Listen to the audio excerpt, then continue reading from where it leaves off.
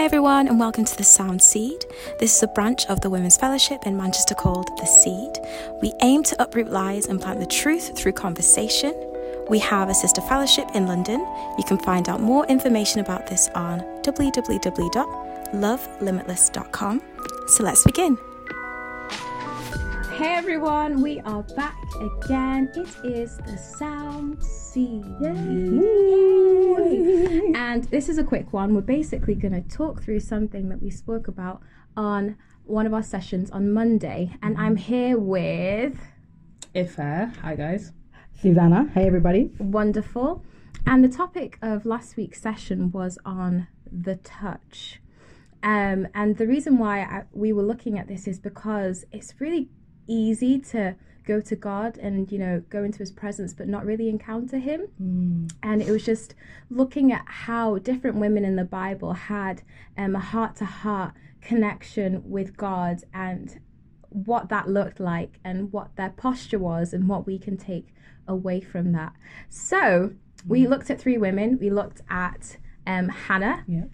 We looked at the woman with an issue of blood, and we looked at the woman at the well. Yes. So let's start off with Hannah. So I love the story of Hannah. It's one that just does a lot for me in terms of what our posture should look like, in terms not just like physically, like on our knees, but also what our heart posture should look like when we are going to God for a request. And just to summarize the story for those that don't know it. So there's this guy, can't remember his name off the top of my head, but he has two wives, Peninnah and Hannah. And Peninnah has kids, and she taunts Hannah all the time, saying that you don't have kids, I have kids. And this every single year, they go to Shiloh to worship God, and there's always a time of sacrifice. And the husband gives a portion to Peninnah and his kids, and he always gives Hannah a double portion. And that says to me a lot, because it's like, regardless of what we can do for God, he always gives us a double portion. He gives us more than we deserve or more than we can work for. And that's just like first and foremost, before we can do anything, God has already done it all. And there's just this one time she has had it, and she's just like, I can't take it anymore. What am I going to do? And her husband turns around and says to her, like, am I not worth more to you than 10 sons? And I remember you saying something really specific about that as well. It's found in 1 Samuel 1 verse 8. And Elkanah, which is the husband, he says, Hannah, why do you weep, and why do you not eat, and why is your heart sad? Am I not more to you than 10 sons? And it really just struck me, and I believe that God is so good, that in the season of waiting that I believe some people are in right now, in the season of waiting, we go to God with so many petitions and prayers that those prayers even become idols. And God asks us, should I say, am I not more to you than that degree? Am I not more to you than that business that you're really craving? Am I not more to you than that financial breakthrough that you're praying for? And that guy. Father, we believe you that in due time. But yeah, and I believe that in the waiting, God is so gracious and so good to break down the idols in our hearts that we believe will satisfy us. And he really causes us to look at him and to gaze upon his glory while we wait, and that repositions us. I really believe so. It postures us, as you said, in a correct way, that we may properly receive what he does have for us. And it may not be the thing that you're praying for, but best believe that whatever does come will give him glory. Whatever does come will give him glory, and you'll probably be more satisfied in what you have, because now you're seeing it through the eyes of God, and not necessarily through the eyes of idolism. Is that a word? Yeah. Hallelujah. We'll make it one. We'll make it one. Yes, Lord. So even in the season of waiting, I believe God causes us to reposition ourselves, and he causes us causes those idols to be broken down, so our perspective can be on what he wants for us, and to see what he wants for us as our greatest treasure and as our greatest desire. And it's just trusting that what he has for us is better. Yeah. Because in our minds, in our intellects, we have planned our lives to the T, and it makes sense, you know. But yeah. What do you think, Susanna? No, I agree. I definitely agree with the positioning and the posture, and understanding that what is most important to God is that we see things the way he sees them. And when we do that, we actually start to recognize that actually what we think mattered, what we prioritize, actually, you know, then it's nothing in comparison to what he has for us, and we can then appreciate those things. And I've definitely seen it in my life that the things he has for me are always better than what I would have wanted or expected or really believed I deserved. Your story is really funny, and it really demonstrates that really well. Amen. Your uni story. Oh, my uni story. Yeah. Should we share? She's just relieving the moment. Yes. For those of us that have applied for uni, you know that you have, you know, in the UK, sorry, you have different options. You have 5 choices. You have to put a firm and an insurance. I think for myself, I was very adamant on getting a specific university. I really wanted to go to this uni. I was set on it. I thought I deserved it. I was entitled. I worked hard, you know, my A-levels and all this stuff, and I'd prayed, and I really believed that, you know, it was my right to go to that uni. And God literally, he flipped the script. As you can imagine, I did not go to that university, and he put me in another one. He put me in the University of Manchester, and here I am still in Manchester. And he really to the glory of God. You really liked it, didn't you? You know, that's the thing. Yeah, I really I enjoyed the university. It has been one of the most incredible experiences of my life, and everything that happened after, you know, moving to Manchester and everything has really taught me that this was better for me. Anyway, what I thought I wanted, I actually didn't really want, didn't really understand, didn't really need. And I can literally just in every single stage of my university life and after can really see God's hand. Literally, he's been present at every stage. He's shown me why, like, and I just know that this was best for me. And it's crazy because when I, you know, was moving, I was obviously gutted and all the rest of it, you know, the different emotions that come with when you don't get what you want. So yeah. God has been faithful. Yeah, that's so Faithful good. and true. Faithful and true. It's funny how we look back in hindsight, and we can always be like, "Oh God, you're so good, and you were there, and you're so sovereign, and God, you're really smart. How did you work all this out?" He's God. He's really good at doing that. And one other thing that I really admired about the story was Hannah didn't give up, because you always have an option when you know there's something that you want and something that you really desire, and you can't seem to get it. So you have 2 options where you can either give up or you can get on your knees. And getting on your knees is a very humbling, very humbling. Because I mustn't be speaking for myself here, but I feel like I'm pretty, like, I can do a lot of things. And I can work my way around a lot of things as well. So I will always try different options, and that's the way I feel like I've been programmed to do things. Is God, you're my last resort. All I can do now is pray. When God should be the first, first point of call.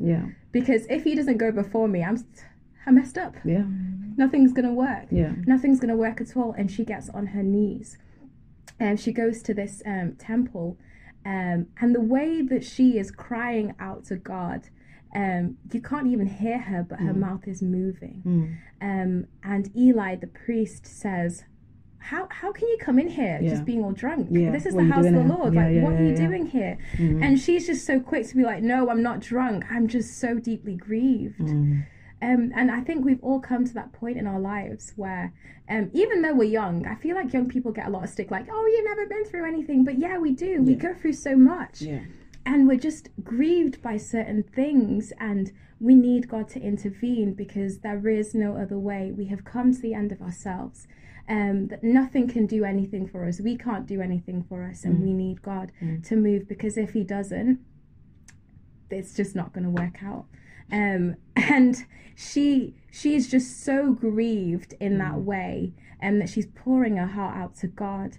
And that is the posture that we should have, like, pouring our hearts out to God. And it is a very tough and long process, especially when you're out of practice, especially with the buzz of everyday life where you've got so many distractions. I remember saying in the session that I physically have to sit myself down away from distractions so that I can spiritually and emotionally get myself into that place. Otherwise, I have distractions, not even like my phone, but my sister will be knocking at the door like, "Mommy, can I do this?" And I'm just like, she has my heart, so that's a distraction for me. And I have to tell myself, like, no, this is me and God time. We've scheduled it in, so we're gonna do it. And blocking that physical distraction out so I can be at that place where I'm ready to pour out and receive from God. Anyone else have any input on that? I was just going to say, just very interestingly about the distraction, I want you to touch on the Oyster card. I really like the Oyster card. The Oyster card. The Oyster One card. Touch Jesus. Oh, yes. But I remember watching a sermon by, I want to say John Piper, and he spoke about how easy it is for believers to get distracted because sometimes we're unaware of the schemes of distractions. So I'll give an example. As you just said, your sister. And it's such a scheme of the devil to cause you, to distract you with the things that are not necessarily bad for you, but that are good for you. Do you know what I mean? It's not that sin that you don't want to do that's distracting you. You know, it's not that club anymore. It's not so obvious. It's not that worship event. You know, whatever it may be that we think are obvious distractions, are obvious water bottles. I don't know, whatever it may be. What else is on a traffic line? Obvious cars in the way, you know, but it's the music that sounds good. It's your sister that you love. It's your parents sometimes. It's a prayer call with a friend, you know, and it's through those things that we get distracted. But I think we need to really have our eyes open and treasure this time we have with God and say, this is priority. If I can't do this, I can't be fueled to do the other things. So distractions go way beyond what is so easy to see with the eye and what may be quote unquote bad for you. But sometimes distractions could be the good things. It could be the times you want to encourage a sister, but you know it's time for you to pray. Those are things that I found really, really hard. Because it's like you said, it's that they're the good things and they are so a part of you, but God is like, okay, I want you to be a puppy. You know, it's like prioritizing. Are you going to be like Mary or are you going to be like Margaret? Martha. Well, Margaret maybe she was like that as well. But Mary or Martha, are you going to sit at the feet of Jesus or just be like, "Hey Jesus," and then go about your work? BRB. BRB Jesus. But yeah, I'm going to touch on the Oyster card analogy after we've spoken about the go in peace. So after Eli speaks to her, she's basically told him what's up. And he says like, "Oh, the God of Israel will grant your petition. Go in peace. Go in peace." And that's something that I really struggled with because I'm just like, okay, God, I've just prayed now. Amen. Okay, I'm just going to grab it again and go. And that's not the response we're supposed to have. Like, he gives us peace. Like, peace is a person, peace is Jesus. And we exchange. That's why it says, cast your burdens. Throw them. Throw them onto God because he cares. Not pick them back again. Your worries aren't like a bag of shopping that you've left in the wrong place. And do you know, like when you're in the train station when they're like, if you see any unattended items, please alert. Please alert like the security services. Like that isn't our encounter with God. That's not how we go into his presence. Our burdens aren't like that unattended item.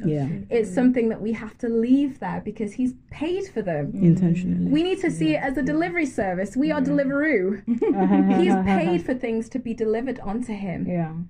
Because he cares for us.